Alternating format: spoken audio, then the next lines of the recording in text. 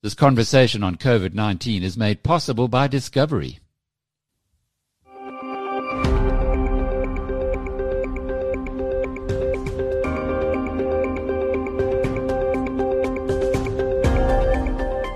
Welcome to Inside COVID-19. I'm Jackie Cameron for BizNews.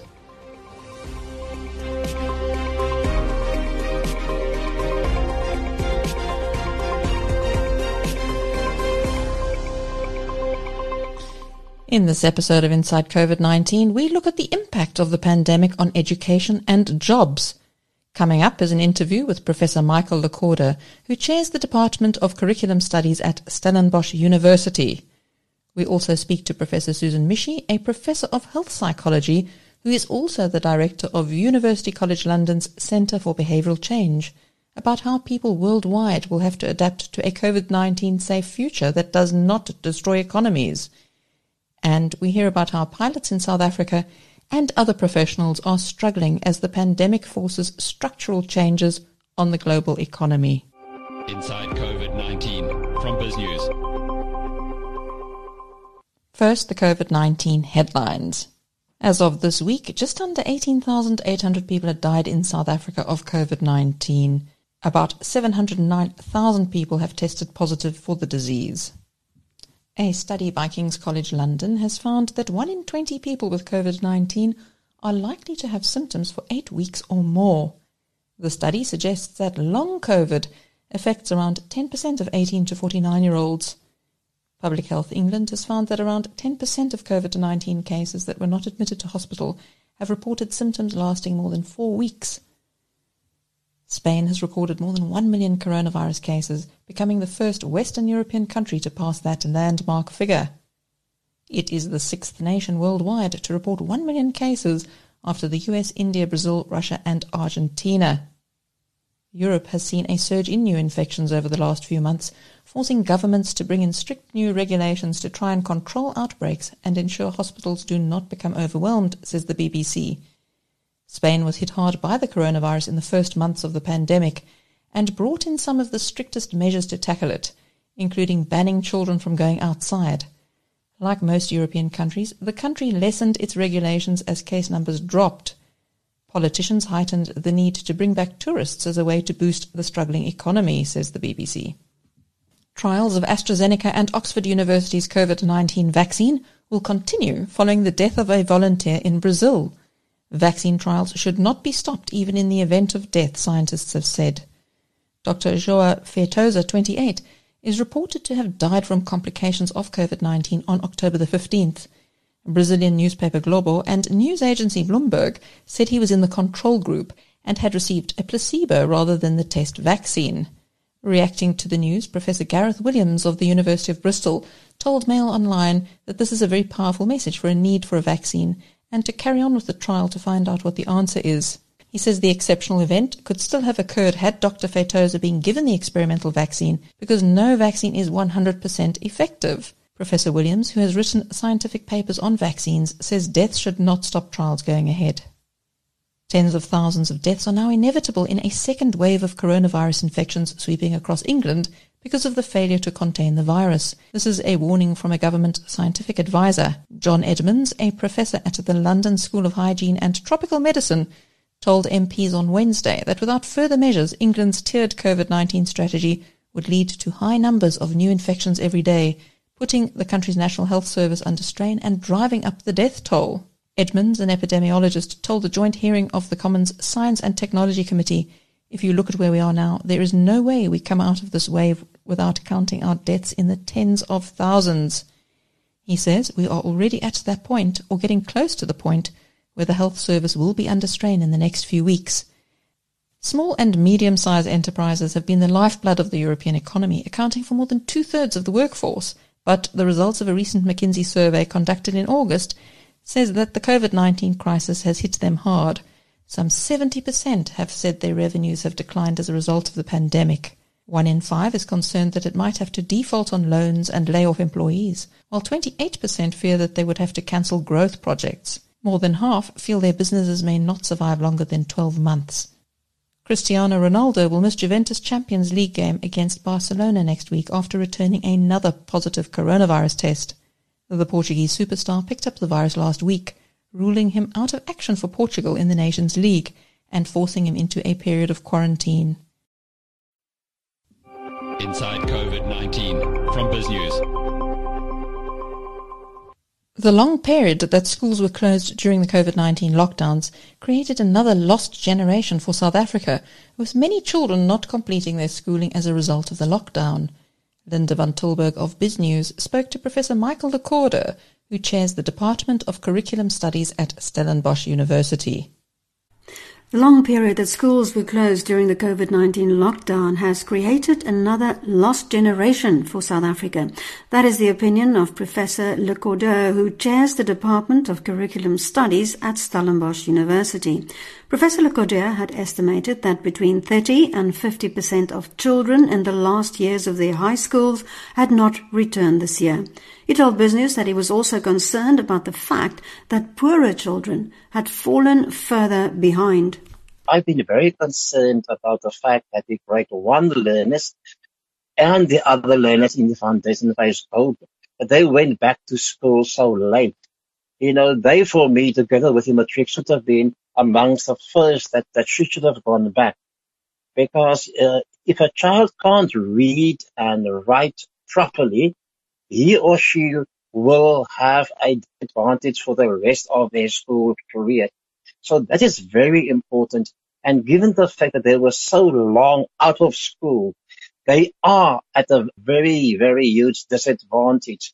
Unfortunately, this is going to emphasize once again, you know, the disparity between schools, the more affluent schools and schools in the more poor township areas. And I think that gap has now even widened, well, if it is at all possible, because we are already, you know, the most unequal country in the world.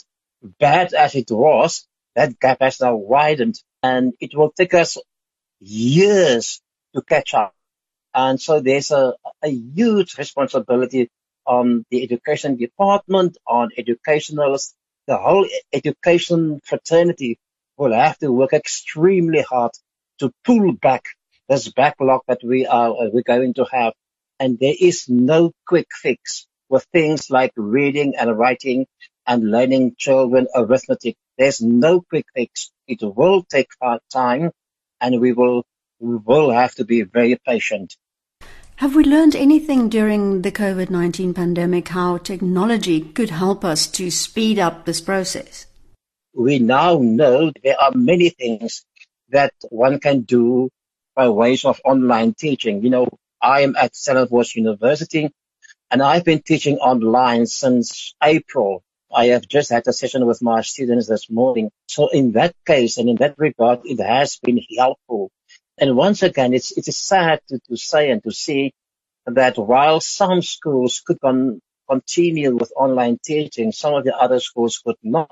And some of the kids were just playing around outside and not having access, you know, to schooling in these times. So that is something for the education department to consider.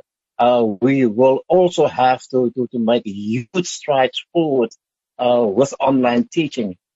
But having said that, online teaching will always be a supplement to teaching as a whole. I do not foresee that online teaching can replace all teaching in school. Children need social interaction with learners. Children need to learn from an adult in person. Children need to model their own lifestyles on successful peers and successful adults.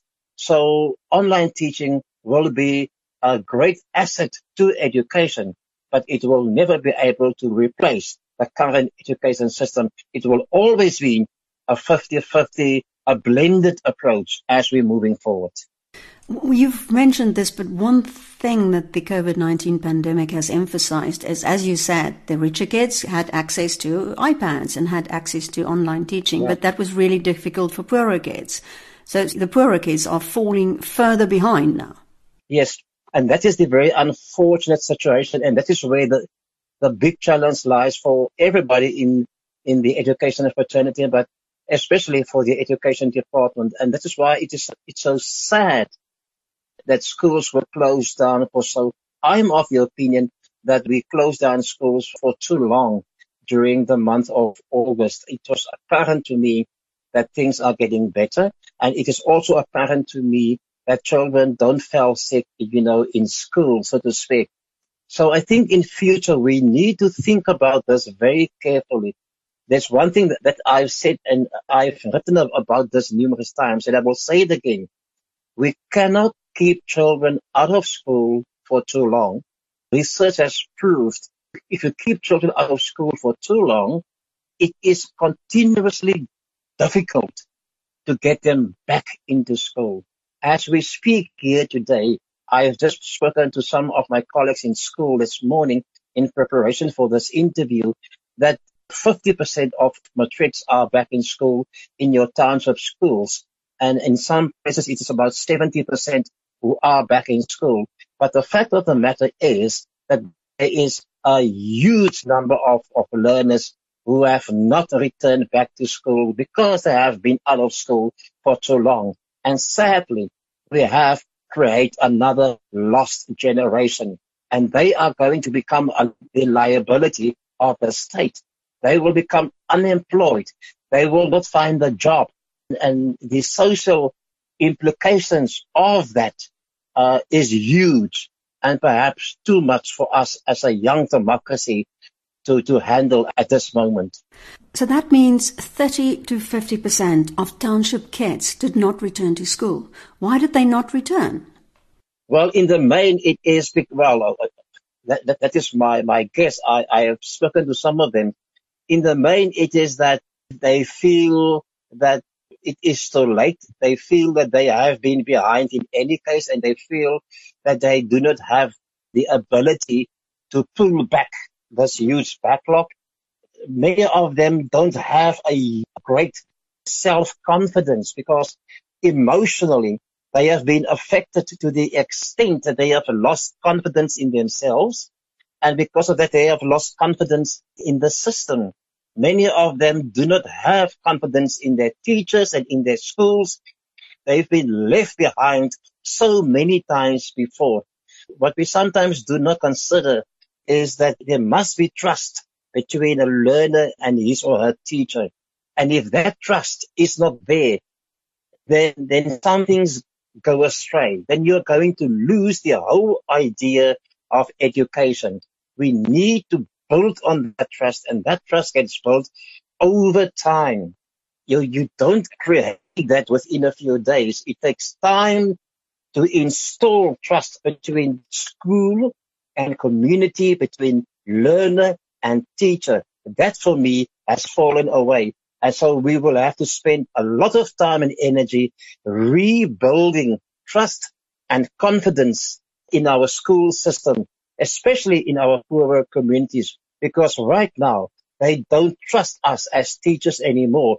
Hence, they are there outside and they are telling themselves, I can make a living outside of school, because look at what has been done there and there and there. And many of them will fall in the trap of unemployment, and many of them will eventually end up here in the Western Cape in the gangsters who are actually looking out for these lost generation to pick them up and to bring them in their system. And it's a very sad situation. And I think as an education fraternity, there is a lot of hard work for us to combat that. What age group are we talking about, what you call this another lost generation? I'm especially referring to those learners in the FET phase, grade 10, 11, and 12. But also there's as you know or might not know, is that the dropout rate in grade 9 is very, very big. Almost 30%. It can even be more. If you check the numbers of schools, you will see that learners moving on from grade 9 to grade 10, there is a big dropout. And we very much underestimate that dropout rate because there is so much focus on the grade 12 and the matrics and their performance. And so we do not attend to these learners in grade 9 as we should.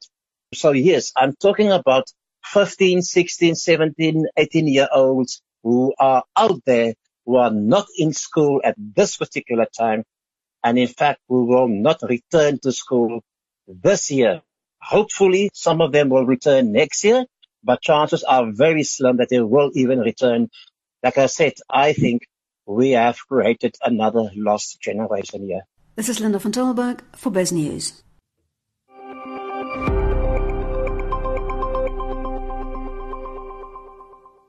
There appears to be acceptance in the scientific community that the COVID-19 virus will not be eradicated swiftly, and we will have to learn to live with it. Biz News spoke to Professor Susan Mishi, a professor of health psychology, who is also the director of University College London's Centre for Behaviour Change, about how people worldwide will have to adapt to a COVID-safe future that does not destroy economies. Well, every death is tragic, and it's a huge number of people. I think what I would focus on is how many of those were avoidable, what are the lessons we can learn about what hasn't gone well, and how can we go forward in order to minimise the number of deaths in the future. So what can we do? Well, if you look at the countries that have done well, both in terms of minimising deaths and keeping their economies reasonably afloat, there are patterns that you can see. So there are many countries that are actually doing okay at the moment. We have China, Japan, South Korea, Thailand, Vietnam, New Zealand, Uruguay. You look across these countries, and what they have in common is that they have very good test, trace and isolate systems that were brought in early on and are working very efficiently with people well supported to isolate. They have good border controls in terms of restricting travel and being very firm about quarantining for those who do come into the country. And then they also have good personal protective behaviours in terms of wearing face masks in appropriate places, social distancing, etc. So if you do these things, you do them well, and you do them in a consistent way, then it is possible, even with this virus and even without a vaccine, to carry on with life, more or less as usual. You talked about China, but that is a very autocratic system, so it's easy for them to lock down. Does the Western mindset or the mindset of people, I'm specifically referring to South Africa. South Africans are rule breakers, and initially, yes, they did believe everything the government was saying, but trust was eroded over time and they didn't quite believe the government anymore. So all of the countries I've mentioned have got very different economic and political systems. I wouldn't be singling them out to say anything particular about any of them. But I think you're right. I think there's a much more collective approach in those countries. And I think the leadership and the governments are much more trusted. And I think this is a problem that you have in South Africa. And I think it's a problem that we have in the UK. I think it's a problem in the United States and Brazil, in many countries. And I think building up trust in the leadership is really important. I think communities taking responsibility themselves for keeping themselves and each other safe is really important. And in order to build up trust, governments need to really work with communities, work in partnership, engage communities actively, really listen to them, learn from them about what their challenges and problems are, and co-produce, co-create strategies and solutions to problems, because those are more likely to be effective. And also, if relevant communities have been involved, then they're more likely to take ownership and adhere to them. So what are the steps we need to adopt to make sure that we can contain the virus? We still need people to have an economic life. Absolutely. What's interesting is those countries who've done best to reduce the community transmission of COVID have also done best economically. So the idea that we're pitting health against wealth just doesn't stack up. If we want to protect our economy, we have to protect people, because it's only when we get the community transmission down that businesses can feel confident about opening up and staying open, that they can feel confident, that consumers are confident to come out and buy and be out of their houses feeling safe. So the same thing applies that I said was necessary to drive community transmission down. These are all the same things that are needed to be able to support as much of the economy opening up as possible. I think also we need to have really good vision from governments, because sadly, I think this virus is going to be staying with us at certain levels for a long time, if not forever. And I think it does mean that the economy will have to be restructured in order to ensure everybody has jobs. And there'll be certain industries like, some of the hospitality, the entertainment, the aviation industries that won't be as thriving. But then there's so much that needs to be done, for example, in developing a green economy in terms of renewable energy, in terms of houses that are really good in terms of reducing carbon transmission, making cycleways and walkways, making carbon-free or carbon-reduced cars, etc. So there's plenty to do, but it does need really some foresight and some strategy on behalf of governments to really take responsibility for shifting the economy in a way that means we can have a vibrant economy at the same time as adjusting to life with COVID. Well, if we adjust to life with COVID, what do you say about some people like Professor Carl Hennigan from Oxford University, who says, well, we'll just have to live with it, and there is almost acceptance, like we have with the cold viruses every year, that, some people might die of it and we need to get on with our lives. Is that too callous an outlook, and do you think that would never psychologically be accepted by any community? We're not talking about some people dying. We're talking about hundreds of thousands of people dying if we go down that route. Because, first of all, we don't know about the immunity of this virus. We don't know how long people are immune from it when they have had it. So this immunity, population immunity, as a strategy may be totally ineffective. But even if it were effective, what it means is shielding, basically locking away all those people who are over 60, who have underlying conditions, and who, for any other reason, are vulnerable. And certainly in the UK, that's 20% of the population, 12 to 20 million people. So that's a real problem. They would all need to be looked after. They would have serious mental health problems for some of them. We also would have a situation in which those people who are most vulnerable, who are the more deprived, who Black and ethnic minority communities, are often in our country the ones doing the public-facing jobs of health services, social care homes, retail, delivery. So all the people who are keeping society going would be the ones in the front line of dying or getting a serious illness or disability from this disease.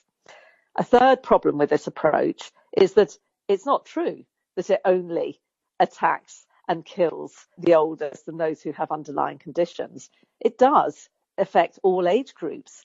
And increasingly, there's evidence for what is termed long COVID, that younger people, even if they have symptoms quite mildly, can end up with really debilitating organ damage. Many different organs can be damaged: brains, kidneys, heart, lungs, and also debilitating in terms of long-term fatigue and psychological problems.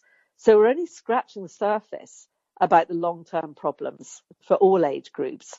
And sadly, this disease has increased inequalities all around the world. Those people who had least are being affected worse by it. This sort of strategy that you mentioned, the kind of herd immunity strategy, would just make things even more unequal.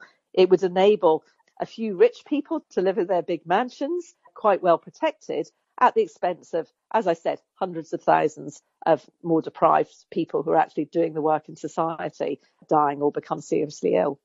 So in the meantime, are you saying we'll have to get used to, well, Europe is going into a winter, the United Kingdom is going into a winter, to children sitting with the windows open at schools, we all quite far from each other, we wear masks, we wash our hands, and there's that social contact, the clubbing for young people, boisterous students. That is literally flying out the window for a long time. And even if we get a vaccine, it will be only about 50% protection, some scientists say. So are we going to have to get used to being shyer and less close to each other? Well, I think we don't have to be shy and we don't have to be emotionally less close to each other. But I think we do need to be much more cognizant about how the virus transmits from one person to another. And it will mean, if we are to keep the community transmission rates down, it will mean really thinking about how many people you see, for how long, how close are you in terms of your proximity to them, and is it indoors or outdoors? I mean, outdoors is so much more safe than indoors that really, if you can do as much as possible outdoors, that's the way to go. But I would also add that we're not just waiting for vaccines. As time is going on, we're getting better at understanding the disease and developing treatment. So, the more we can stall for time, the more that we will be able to get treatments to make the damage less. So, what I'm hoping is that by next summer, we will be in a better place. But I think over these next few months, I think it's going to be very, very tough the world over. But it's one of those things, the old phrase, a stitch in time saves nine. It really applies in this case too. I think if we can really, the governments really take responsibility for learning from the countries that have done this well, it will mean restrictions. But if the government can look after people, seriously look after people like they do in some countries, paying proper sick pay for people who have to isolate, giving them accommodation to do so when they need to, then I think people will feel supported enough and trust the government enough that the whole population and community can come together in terms of, one last push over these next few months to really try and not get this virus running away and causing mayhem, even more mayhem than it's already done. This is Linda van Tolberg for BizNews. Inside COVID-19 from BizNews. Coming up, some insights from our partners at Bloomberg on the economy. Wall Street Week contributor and senior executive editor of Bloomberg Economics, Stephanie Flanders, gives us the over and under on getting this fiscal help we need on both sides of the Atlantic. Well, I guess we should pause to reflect on the fact that the International Monetary Fund has not historically been a great source of fiscal stimulus and a booster for fiscal stimulus. You remember even just in the last global financial crisis, after supporting fiscal action to help economies for the first year or two, they were among those who said we should, was in favor of austerity in the Eurozone and elsewhere. So to have the head of the IMF saying, if anything, the danger is too little rather than too much, even as she unveiled a significant rise in debt stocks and borrowing across the world, was quite a thing to behold. But of course, she's reflecting the reality, which is that economies are not out of the danger zone. And in fact, if you're sitting in Europe, you feel like you're going back into a very risky period with, curfews being introduced across France, new tighter restrictions across large parts of the UK. The impact on the economy could be quite profound. So you can't turn off the support yet. So we all are very concerned about the uptick, the surge, if I can put it that way, in the number of cases of COVID-19, certainly in Europe and here in the United States, much of the United States as well. At the same time, the lethality of it seems to have gone down. Not as many people are hospitalized or dying, are they? Well, it's interesting because that was what was happening in the summer. And I think there was a certain amount of complacency even about the rising rates towards the end of the summer because they didn't seem to be accompanied by hospitalization rates. And it's certainly true that in the US particularly, we've got much better at treating. We've seen a very high profile case recently, but we've got much better at treating coronavirus. Actually, across Europe, you are starting to see older people start to get COVID again, and that is starting to fill up hospitals again. So the idea that this is going to be really a much easier thing the second time around is, I think, wishful thinking, although we certainly have a better handle on how to treat it. All the economists seem to agree we need to continue, even increase the fiscal stimulus. At the same time, are we putting off the time when there have to be other readjustments made in the economy for the long-term health of the economy? And I'm not talking about cutting back on fiscal stimulus. I'm talking about repurposing people and industries. I mean, you have a wonderful podcast called Stephanomics in which you talk about the jobs. Are we supporting jobs that maybe will go away? Yeah, if I'm allowed to boost for a moment on the Stephanomics podcast, actually this week we had a wonderful piece from Spain, from Cadiz, the southwest of Spain. addressing exactly that point. Which jobs are gone forever and which actually could come back? And there's a shipbuilding industry there that clearly has not come back. And is workers from there have then gone on to, for example, working in airline engineering. Now they're or engineering for aircraft, for Airbus. Now they're facing the possibility of long-term redundancy and asking themselves, is the airline business going to go the way of shipbuilding? And the honest answer is, for a lot of the economy, we don't know. Even the changes that we think are going to be permanent, people wanting to work from home or people travelling for work less. In a few years' time, will we be laughing at those predictions that the world was going to change? What governments shouldn't be doing now is forcing businesses to prejudge what their future business model is going to be, and that probably means giving more support, even if some of it ends up being for jobs that aren't going to last. That was Bloomberg's senior executive editor for economics, Stephanie Flanders.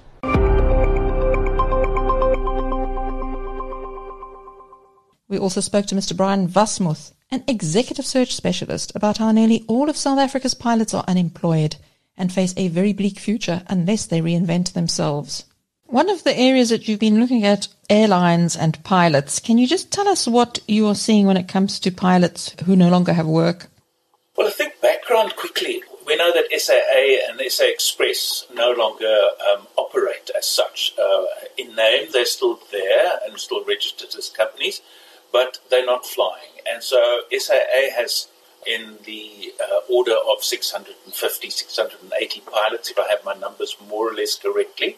And then SA Express have in the order of 170 pilots not flying. So we're talking about around 800 pilots that are there. There are no pilot jobs in South Africa at the moment. There are 2 airlines, perhaps 2.5 if you like, that are flying. But we have 800 pilots who have little chance in the short term and medium term of returning to aviation. It's tragic. And just globally, do you think there will be any jobs coming up soon? What is your network telling you? Globally, aviation jobs are going to be in demand, or they're going to be short. There are not going to be many of them available. That's the one thing. But then you need to understand as well that the South African pilots can't fly all over the world. They need to do, in the UK and in Europe, they need to do a specific retraining, specifically on the academic side of things. In Australia, it's not that difficult, so they can fly there. And then in the Far East, and I'm talking about Singapore, Hong Kong, Korea, there they can fly, and they do fly. And in the Middle East, they can fly, and obviously up the African continent, they can fly. But if you look at the United States, where flying is likely to pick up quite quickly over time, and then also if you look at the European aviation environment, they can't just go and fly there. They have to do retraining, which takes a hell of an effort and a lot of money. So it's tough for South African pilots. And where are they finding jobs, or where are you helping them find jobs? Some of them haven't found jobs yet. Very few of them have found jobs yet. And so I spoke to an airline captain the other day. He's a manager in a meat processing environment. That's the kind of job that he's now found. Others are looking for, as I said, logistic jobs and so on and so on. So, Jackie, what we are doing with the pilots who want to become part of the process is to just have them understand, look, these are my qualifications, these are my skills, these are the things that I can do. And then for them to have an understanding of what kind of industries they should approach, and then to identify specific companies and specific people in those companies who they would approach. Obviously, I'm doing some work on that in that regard on their behalf as well. So with great frankness, many of them, in fact, the majority of them haven't found work yet.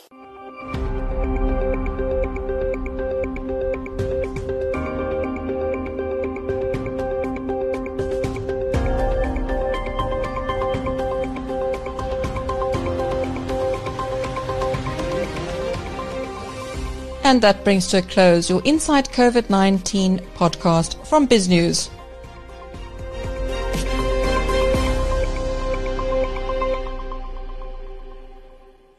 This conversation on COVID-19 is made possible by Discovery.